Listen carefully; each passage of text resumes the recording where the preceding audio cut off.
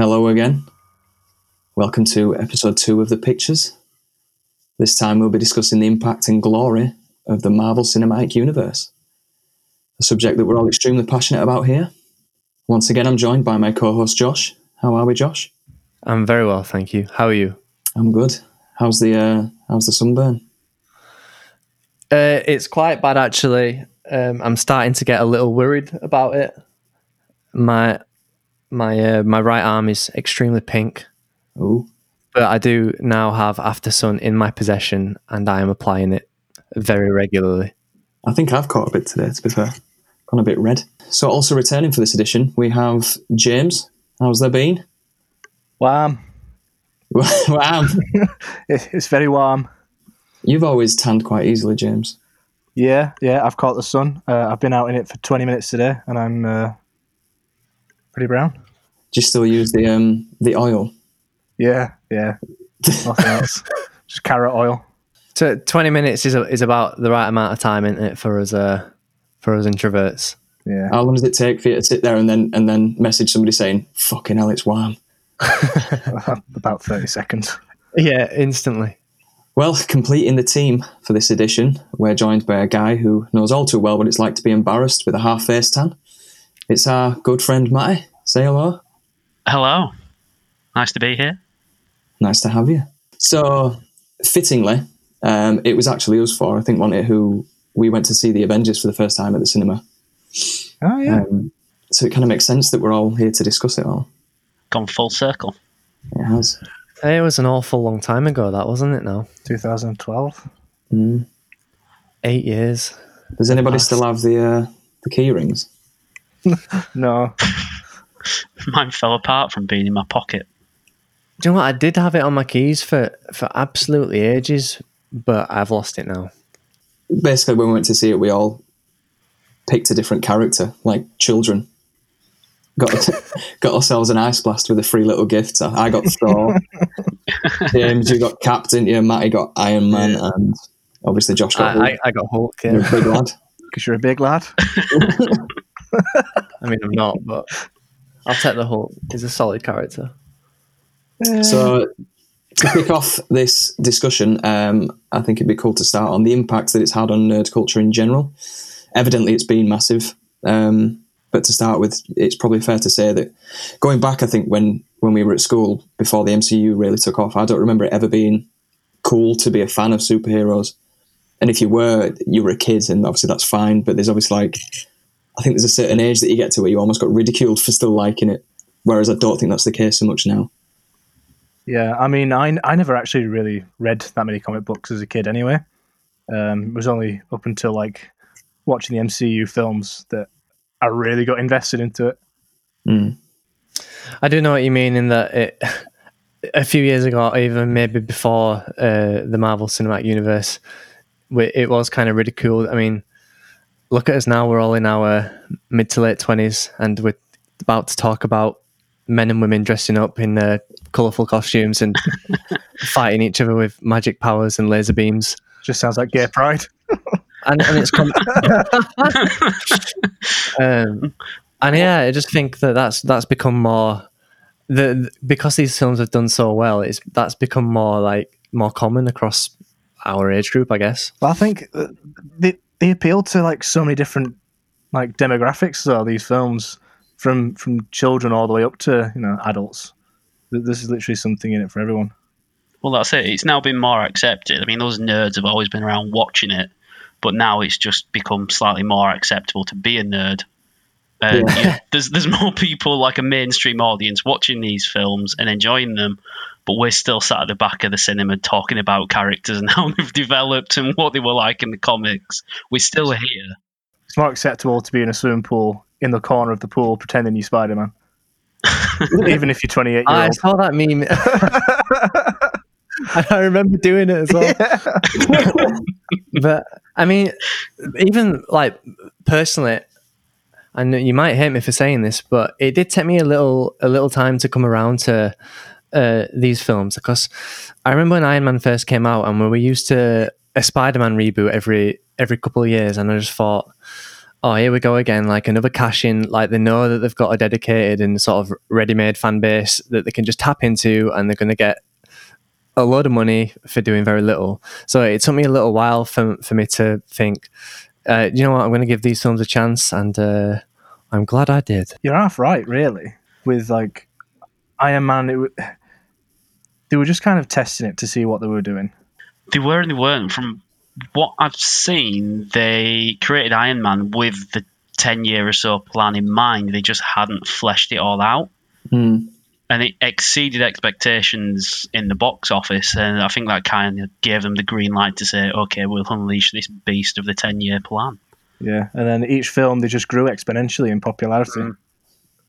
We were talking about this the other day, Jord, whether we think that they had how fleshed out was their plan, like at the very beginning. Like, were they purposely dropping hints for future movies, like from day one, or is it something that they just built up and contributed to as they knew they were going to make more? It makes you wonder whether they got so far as the Avengers and anything further, because I mean, especially with the introduction of Spider-Man, they didn't have the rights at all then, so that you wouldn't know whether they was going to be involved or not. So that can't have been pre-planned. That must have been in the middle of it all. But I think, yeah, like the MCU, like with it being in the right hands, I don't know if the films being so good has anything to do with people responding to them better, because obviously there were strong Marvel films before that weren't MCU, but there weren't as many. I mean, there's some garbage ones, obviously, like Ghost Rider. But every entry in the MCU has been good. I suppose Hulk is that's actually arguable. Hulk's decent. It's not, is it? Absolute garbage compared to the rest. It's still a good film, though, isn't it? Yeah, but I'd be surprised if anyone ranks it as the favourite alongside the likes of the recent. I'm not saying that, but it's not a bad film. It's not a great film, though. Good, bad, great. We're just going to spend an hour hating on Hulk now. But I think the film, they quickly became like, I mean, it was a hard sell at the beginning. Like I mentioned, right, everyone come and see this Iron Man film that we're doing. They don't have that good a track record of, I don't know, rebooting franchises, and I know that it was the first of its kind, but I think as they got going and they started to make films that sort of stood in their own right, they became more than just like a fan service, and then they became just good films by themselves, and I think that's what started to bring people around, didn't it? Yeah. Well, there's that much material for them as well. You know, you look at how many comics have been written for each character and how they intertwine, as well as when we were growing up in the 90s. Yes, we're now that old. You know, they had the Iron Man, the Spider-Man cartoons. They had the Fantastic Four cartoons, and they linked them all together. You know, albeit they wanted to sell more toys. That was the reason they did it. It was a deal with Hasbro, I think. But they linked all, like the Spider-Man, Iron Man, etc. They linked them all together. It even brought in Captain America for a few episodes. That does, then when you're saying that, it does actually beg the question as to whether the MCU and what they've done has been the most ambitious thing done in film. Because there are so many different like companies that have looked at the MCU and gone, right, they've created a connected universe in film. We're going to do that. So like obviously the DC extended universe who've failed for the most part. Even there was like Godzilla and Kong Skull Island. They're trying to create like a universe of monsters in film. Kong Skull Island is a strong film. Worst film I've ever seen.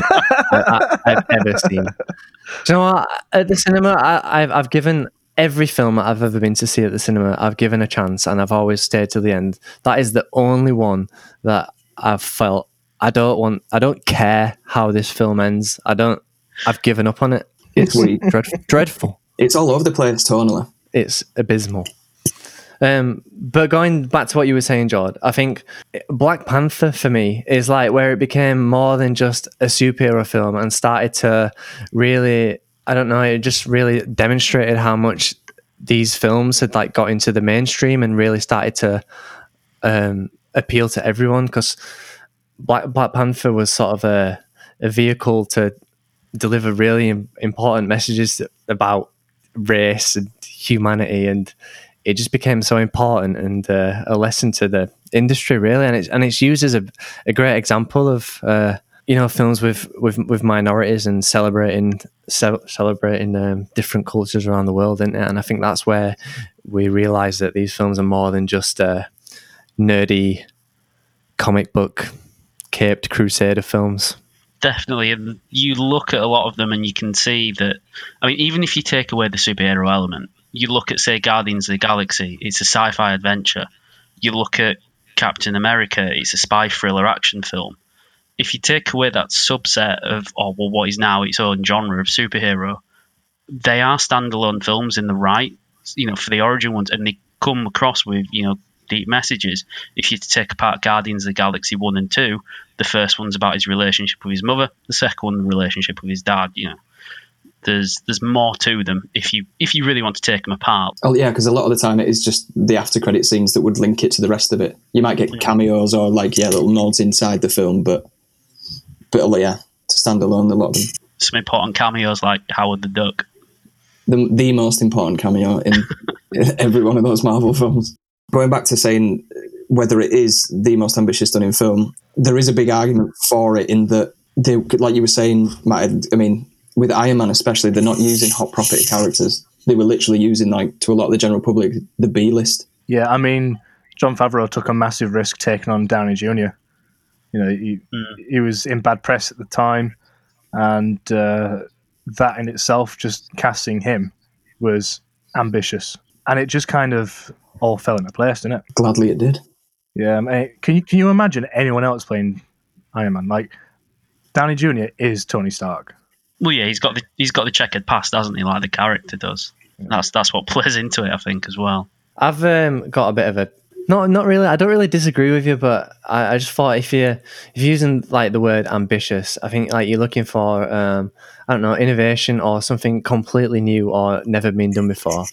And I completely see that a universe of 23 films all connected, it hasn't really been done on this scale before. So with that point, I agree that it is very ambitious.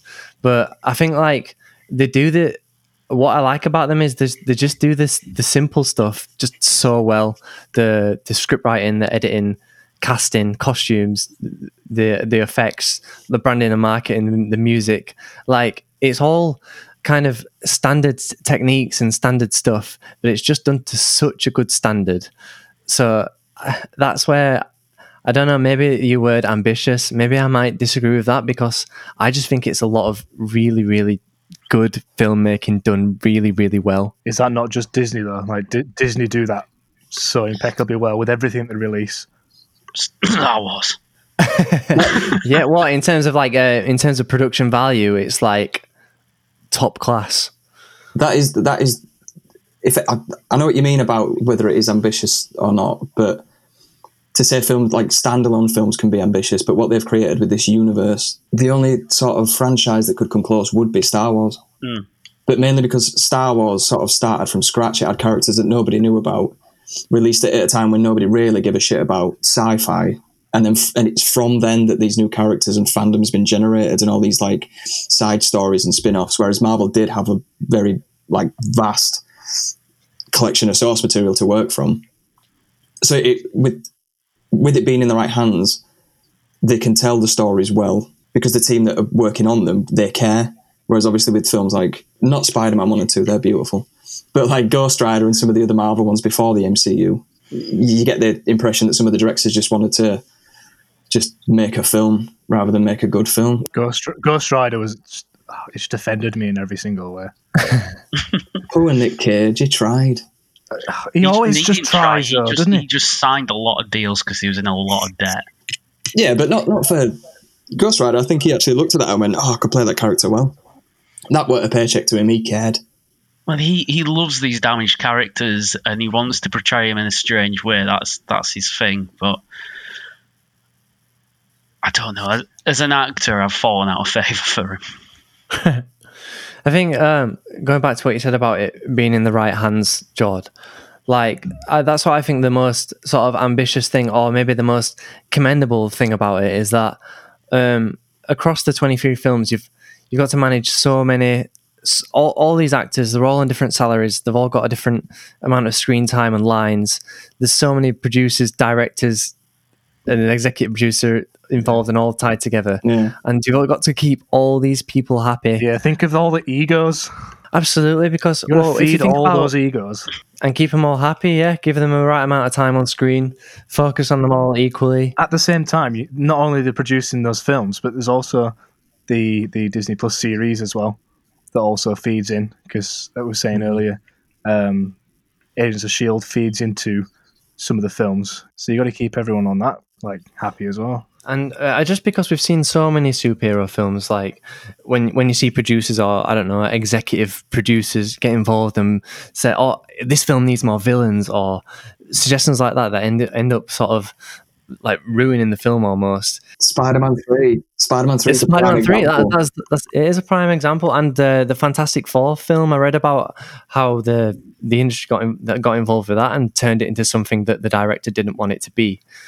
But as far as we know, I mean, apart from the Edward Norton thing, they seem to keep it quite peaceful, and there were no real quarrels. They just seemed to get on with it and all be pulling towards the same They all have the same goal. end game. The end game. No. Well, interestingly enough, you even watch interviews with Downey Jr. and, when the Russo brothers are, talked about or anything, he kind of goes and takes a step back and says, they are in charge. Even with his ego, he takes a step back and says, look, whatever these guys say, you don't mess with, because they're not in charge of just the one film that you're doing. You've got, the rest of the films that you're potentially going to be involved in some way. Yeah, I mean, like the Russo brothers as well, especially with the Avengers films, they literally had to handle characters that were kind of created through other actors and other directors.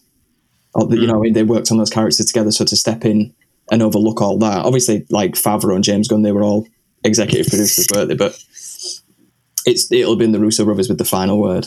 I think the other thing that they managed beautifully is we know how strongly fans feel and get involved with films and the decisions that are made, and they seem to manage that like perfectly as well.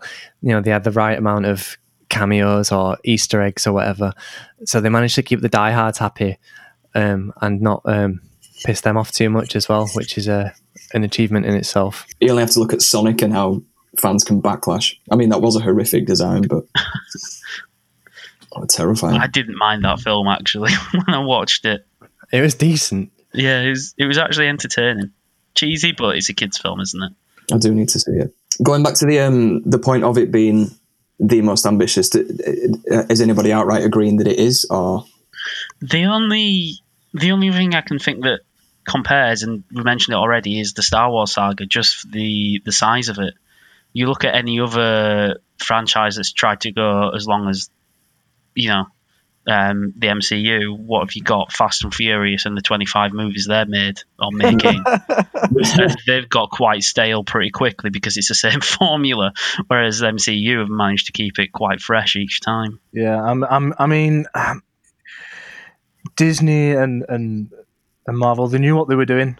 I think ambitious, possibly. The most ambitious, definitely not. They knew what the reaction was going to be after the first few films. Because you've got to think as well, though, for the MCU, Marvel Studios with Iron Man, that was their first film. So it wasn't like a production company was, But they'd already planned it all, because they brought in Nick Cage, they brought in Sam Jackson and didn't even reveal him. Nick Cage would have been a very different Fury. Very different. But no, in terms of the fact that Marvel Studios made it, and had it been a flop, would we have got everything else?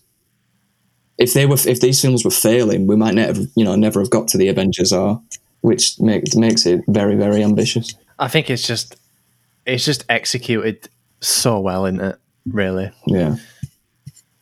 They just smashed it. It's like, I think we've all pretty much gone back now. They're all on Disney Plus, aren't they? We've rewatched them, but you do forget certain moments and like how good some of the films actually are until you go back and relive them again. Oh, I'm still on my way back through them. I think I just got to Avengers.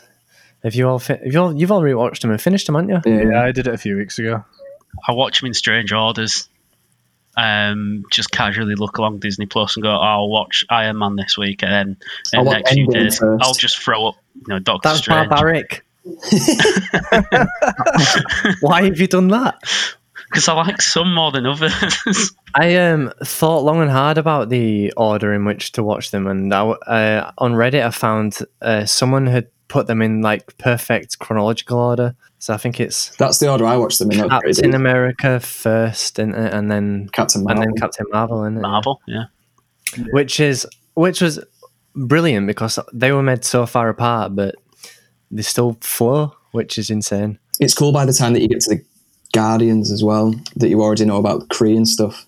And it's those little nods because you're already familiar with the universe after Captain Marvel and stuff. But yeah, there are some very strong entries. I don't know, it's probably difficult to choose. But to choose the strongest film excluding Avengers films, what are we saying? Civil War. I feel like we've switched here, James, because I was literally thinking, right, Civil War is like probably my favourite. But then Winter Soldier. Well, that's it. I've gone for Winter Soldier. I've gone for Winter Soldier. Damn. They're both just like equally as good. Matty, who have you picked? What have you picked? You see, I'm torn. I'm torn between totally separate to everyone else. I really like the original Guardians of the Galaxy, and 4-3, but I really enjoy Taika Waititi's work. His humour just part of bleeds the into that reason I'm film, leaning doesn't it? towards 4-3. I've said to you guys, I think there's only ever been 3 sort of game changers in the MCU, like ones that have broken the mold, and like for me that was obviously the first Iron Man because that was probably the most ambitious out of them all, to me anyway. Winter Soldier, because it basically took the superhero genre that people were familiar with, and like you said earlier, Matt, it's a spy thriller. You can separate that film from the superhero world and you can still enjoy it as just like an interesting and well-made film. And then Guardians, because that was so left field. Nobody knew who those characters were at all. You'd never heard of them. And it was done so well. When I went in and watched it, I had absolutely no idea what to expect with Guardians at all. All I knew was of Rocket Raccoon, and even it's quite funny. I went to go watch it, and I was initially going by myself before my girlfriend decided, I'm not letting you do that. It's socially unacceptable. I'll come with you to watch it. I was that dead set on watching it the day after it came out, and just fell in love with it. Soundtrack as well. James Gunn apparently puts in just as much thought to the soundtrack as he does to the rest of the direction. It's such a massive part of the film, though, isn't it? The music. It actually is. I think out of all of them, that film needs the music for it to work as well as it does. Yeah, definitely. Like even just like in Endgame, it is an Endgame, yeah. When War Machine and Nebula go back and you see Peter Quill again doing the dance, but like it's that song that makes it, and you're dancing along with it, like. And it's like you hear that certain music and you know that it's Guardians the Guardians going up. Yeah, Infinity War and can't remember, Rubber Band Man, that's playing, isn't it? You just Rubber know, Band don't Man you? comes on, and as soon as you hear that sort of where that twang rabble, beat, you go, what Quill's on this are one. they up to? For me, I thought the timing of because the Winter Soldier and Guardians of the Galaxy were next to each other, weren't they? When they were released, and they came after The Dark World and Iron Man 3, which are arguably 2 of the weakest. Yeah. So I agree with Dark World. Just at the point where, you thought, "Oh, is this getting a bit stale?" Then they brought out the Winter Soldier and Guardians, which is just the most perfect back-to-back way of sort of breathing new life into it. I remember being in the cinema watching Winter Soldier though, and just thinking like, I didn't know Cap could be a badass. And you watch it and you think, this guy's fucking awesome. Like, he's my new favourite Avenger now. Like, Yeah, he was always my favourite. What I found interesting, though, is you watch Winter Soldier and the way they kind of leave it, that entire S.H.I.E.L.D. universe is on fire and, it's Hydra's pretty much, ruined it. Kind of makes me think a little bit of Endgame as well, where they left you on that edge of your seat thinking, what's going to actually happen next here? And then instead of telling you, they release another film that's not entirely linked to it, just to tease you. But yeah, Josh, you're on the same wavelength from me then by saying Winter Soldier. What to you separates it from everything? I think you nailed it in saying that. So I was thinking about this, and then I thought about it made me think about The Dark Knight, and obviously everyone thinks that that's the best superhero movie of all time. It is. Why do we think that is? Because if you remove the superheroes or their attachment to the superhero universe from it, it's still like an outstanding movie. And I think you can apply that to The Winter Soldier as well. If it wasn't tied into the Marvel universe, if it was just people, I'd still enjoy the film just as much.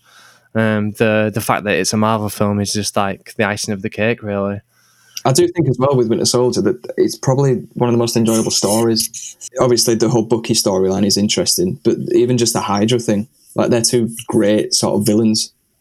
Yeah, and they struggled with villains for a bit at the beginning, didn't they? In making them, I don't know, scary enough or engaging enough, or some. They struggled at the beginning, and then with that one, it was just so well done, wasn't it? And then obviously the twist. It's like what by James, you saying Civil War. Like I think that's what half makes Winter Soldier so good, because they're not truly enemies. And I've always liked, even like growing up with like wrestling, the Hardy Boys, when they'd fight each other, that was the coolest thing, because it was like the stakes almost feel higher. Like and that's what I love so much about Civil War. I mean, you also look into like the like Cap's character. You see that most in Civil War, where if he thinks something's right, because his only purpose is to do what's right. No matter who goes up against him, he'll fight you.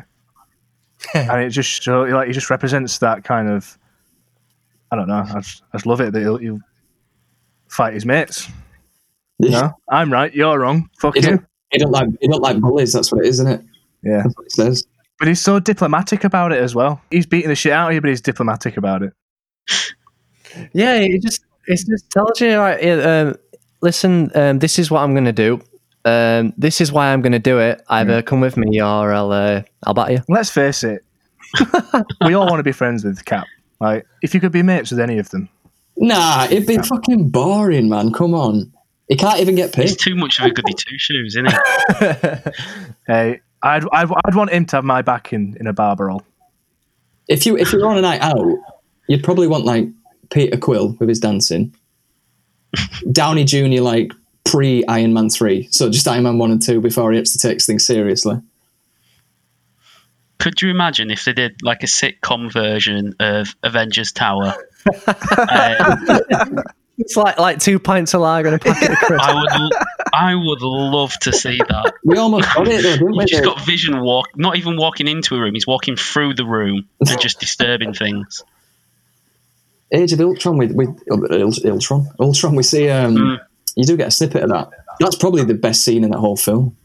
Yeah, when Cap goes to lift the hammer and just like shakes a little bit. Nothing. I really love the fight scenes in The Winter Soldier as well. By the way, they're just beautiful, and that elevator scene especially. It's just it's so good. It's one of the most memorable ones out of all the films for me. Before we get started, anybody want to get out? Just how well thought about it is, because they bring that back, don't they, with Endgame, and he just leans in and says, "Hail Hydra." Yeah, and it's just like that set off so many internet rumors about Cap being Hydra as well. Well, if you go into like the comics, there is like a version of Cap who is Hydra. He's a Hydra agent. Yeah, I almost thought, James, I did almost pick Civil War, but I'm very surprised you didn't, to be honest. It's mainly for the whole film itself. I do like the idea of like friends being pitted against each other and stuff, but the airport scene is just something else. Like everything about that scene. Not only that, you get the introduction of Spider-Man, which still annoys me. The fact that they advertised the fact that Spider-Man was in it, because just imagine being sat in that cinema watching that film and it cuts to New York. And you just see the kid with a backpack. And you're just like, fucking Spider-Man. You get giddy as old. They missed the trick. They missed the trick, didn't they? But I mean, that's Disney for you, isn't it? See, I still love and hate that fight scene at the airport. I love it because it's brilliant, but I hate it because it's like watching my friends fight. I don't want any of them to get hurt. And then when War Machine just gets shot down. Oh, yeah. Yeah, you say that. I mean, Vision annoys the shit out of me. Vision's just a right annoying C word, isn't he? He's not. I'm going to say it now. He's an annoying cunt. Character? He was only born yesterday. Yeah, well. Funny guy. I mean, I know what you mean, James. Like when he was snuffing it. Yeah, it's like when he was much. like protecting Scarlet Witch from herself. It's like, just let her leave, dickhead. Wow. Well, yeah, there's obviously very strong entries. We excluded the Avengers ones there, but I think we can probably agree. I mean, do we agree that Infinity War and Endgame are the best of the Avengers, or does the first one come into it? I mean, the first Avengers, come on. I know, but just... I got goosebumps, and I still kind of get goosebumps when they do, like, when they pan around them. Yeah. And that music. Yeah. And you first see Iron Man use Cap's shield to deflect his... oh, God, come on. Class. The bar has been set, though, hasn't it? The bar for chills has been set now. Yeah. It's a bit sentimental, isn't it? Because that was the first one, and that was the first time we saw them all together. It's, I don't know, I just feel really sentimental about it, and it's hard to dismiss it in an argument like this. Yeah, because it was just perfect, wasn't it? Yeah, I would still say that it's Infinity War and Endgame are the two strongest. It's close, but they are. I would say it's up there with nostalgia, but come 10 years and you're going to watch it, it's going to be like watching, Star Wars where the Empire's attacking Hoth. It's great, but it doesn't look quite right anymore. Well, even now you look at Cap's costume and you think, Jesus. Yeah. Bit camp, that, innit? So if you were to pick them against each other, Infinity War and Endgame, which is the strongest? Oh, there's so many things to consider, though. I mean, Infinity War, that hits you right in the feels. But then, Endgame, that end battle, there's no other scene that compares to that. I think my main point for it is, I would say that Infinity War is stronger. And it's close, it is close. But what Endgame has going for it, like you said, is that end scene, that end sequence. That's every comic book fan's dream, seeing all of those heroes on screen. And when that camera's panning and the music's building, and it's just like, Avengers! And when Cap's standing alone. But he was stood there alone, and he was more than ready just to go up and like do it alone. He just don't care. He's like, I'll fight till the death, mate. That little in joke where you got Falcon just giving on your left. Exactly. The throwbacks were so good in that film. So good. And what I like about it gave you closure on almost all the character story arcs as well. It creates a lot of questions as well, like what happened to Thor's hammer and... The Gamora is still sort of up, because you don't know whether she does... Well, we don't know, do we? Whether she's disappeared again and... I know the end scene, you can't top that, but I think that Infinity War is quite a lot better, to be honest. Quite a lot. Yeah, I think that the pacing's better in Infinity War. I think Endgame takes absolutely ages to really get going, whereas Infinity War is like straight away, bang, bang, bang, bang, bang. It's like really slick. But Endgame has a lot of questions to answer before it gets going. Well, that's the thing in it. Endgame is like it's more serving a purpose rather than, I don't know, and it does that well, but it had to do that, and I think it suffered a little bit because of it. If you know, I'm not disagreeing with you. I agree that Infinity War probably is, as a film, in its entirety, is probably the stronger film. Yeah, it's got more rewatchability about it. I think just because throughout the entire thing, you've got all these characters that are interacting with characters that they've never met. And there's a lot more humour in it. But not only that, like, I mean, when we saw it together, didn't we? But when you sat there and that first scene when Loki dies and Heimdall dies, the threat is real, and we've never had that in there's jeopardy. Film. Yeah. So Nick Fury dies, he comes back, but like with this, it was like I've rewatched Infinity War far more times than I've rewatched Endgame, and when I have watched Endgame again, 9 out of 10 times I'll just skip the first half. What I found quite interesting is they only used that first half as well for the trailers, so no one knew what was going to actually happen as well. So, I mean, in Infinity War is probably, like you said, the jeopardy was real. It's probably the only time that I've genuinely not known what's going to happen. Because, I mean, in Endgame, I know that, don't get me wrong, it was such a ride, but I mean, you did sort of think, oh, well, then we might lose a couple along the way here, but the good guys are going to win. Whereas in Infinity War, I had absolutely no idea where it was going. And it literally kept you on your toes as well, because even when you thought Thanos had the gauntlet and then Thor came down with the hammer, you thought, oh shit, no, they've done it. And then he just looks up and he's like, you should have gone for the head. And you're just like, what? Yeah, and I think like Thanos was ace in that film. He was so much more of a threat than any villain we'd seen so far. Because, like you say, right from the beginning, we lose a strong character, don't we? And Thanos is backstory as well. You know, it like the way that it did his backstory, and it gave his like clear motive and his plan for doing what he wants to do. Yeah. And then you almost sympathise with him in a sick sort of way. I was going to say, like, do you like not half agree with him? Like, this planet could probably do with what? He's probably got, out of all the villains, I don't know, like, he's got a very clear motive, but he is a madman. Like, explaining what is going to be done is easy to understand what he's saying, but it's just daft. Well, that kind of transcends across all genres, not just superhero films. If you can make a villain that's actually compelling for the audience and they can understand it, then you just create so much more emotion. And I think if you compare it to Endgame, Thanos is like, because obviously I know we've already had his backstory, but he's just sort of a big angry brute, really. when we see him in Endgame, he's just a big, hard, angry fella. Yeah, he's not the same Thanos, is he? Like Shrek. Exactly. Yeah, they kind of swap it up, and he loses his backstory almost in that now he's not just trying to wipe out half of life. He wants to get rid of all of it and just start everything again. Yeah, because obviously you're bringing a different Thanos in from a different timeline.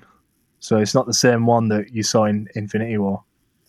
It just goes to show that, sorry, Job, but without that compelling backstory and motive and plan, it makes you fear him a bit less. And you know how I said, like, I had no idea what was going to happen in Infinity War because I didn't have that sort of. He just needs a backstory. He just needs a hug. But now I was just going to say, the amount they think about those films, though, because you look at, like you're saying, Thanos in Infinity War and Thanos in Endgame, technically same person but different times. But I was watching something where he wears his armor a lot more in Endgame because he learns from his mistakes in the first one, in that Thor can't come at him with that hammer, so he's going to wear more of his armor. And there was something that might not be, I tried to watch the scene again, but apparently in the fight scene at the end with Thor, Iron Man and Cap, they're consistently trying to go for his head. Like, not once apparently did they go for a leg shot or anything. They just go for his head. I never thought about that. Yeah, that's an interesting point.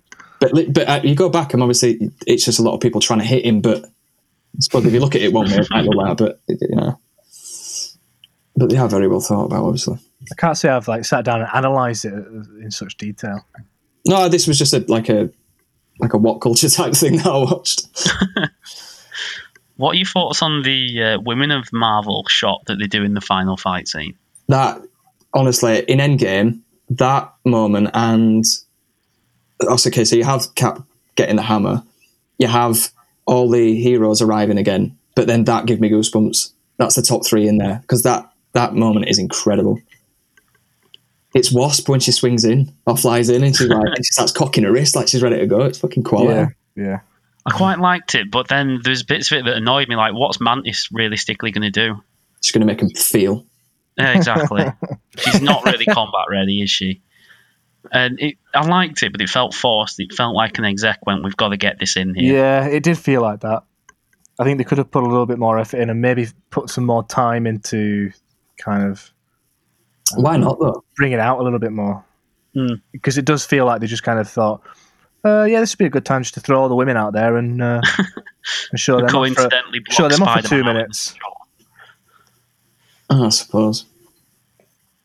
It'd probably be worse though if they were to just, let's do a women Avengers film.